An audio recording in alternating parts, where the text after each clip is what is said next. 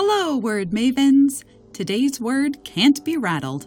The word of the day is equanimity. That's spelled E-Q-U-A-N-I-M-I-T-Y. Equanimity is a noun that means mental or emotional stability or composure, especially under tension or strain. The adjective form is equanimous. Here is an example of equanimity as used by Judith Warner in her article, How to Help Your Adolescent Think About the Last Year, in the New York Times on April 11, 2021. How we tell ourselves the story of ourselves, particularly after high-impact emotional experiences and especially in the critical period of early adolescence, is actually etched into our brain. For many parents, it shouldn't be that hard to overcome this particular form of bad news bias.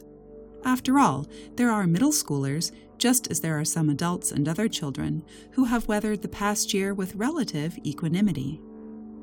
Equanimity comes from the Latin term meaning originally goodwill, favor, and later, calmness of mind, tranquility.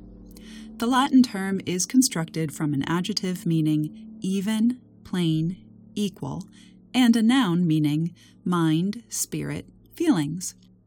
So, if we were to put them together for a literal translation, we'd get something like even mind or impartial spirit. The first half of the word has the same source as the words equal and equivalent, while the second half is related to animal, animation, and unanimous. A person who shows equanimity can keep calm under pressure.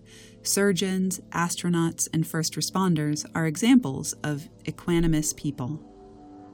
A popular meme that best exemplifies equanimity is "Keep calm and carry on," a slogan on a poster that the British government created to galvanize the public during the Second World War.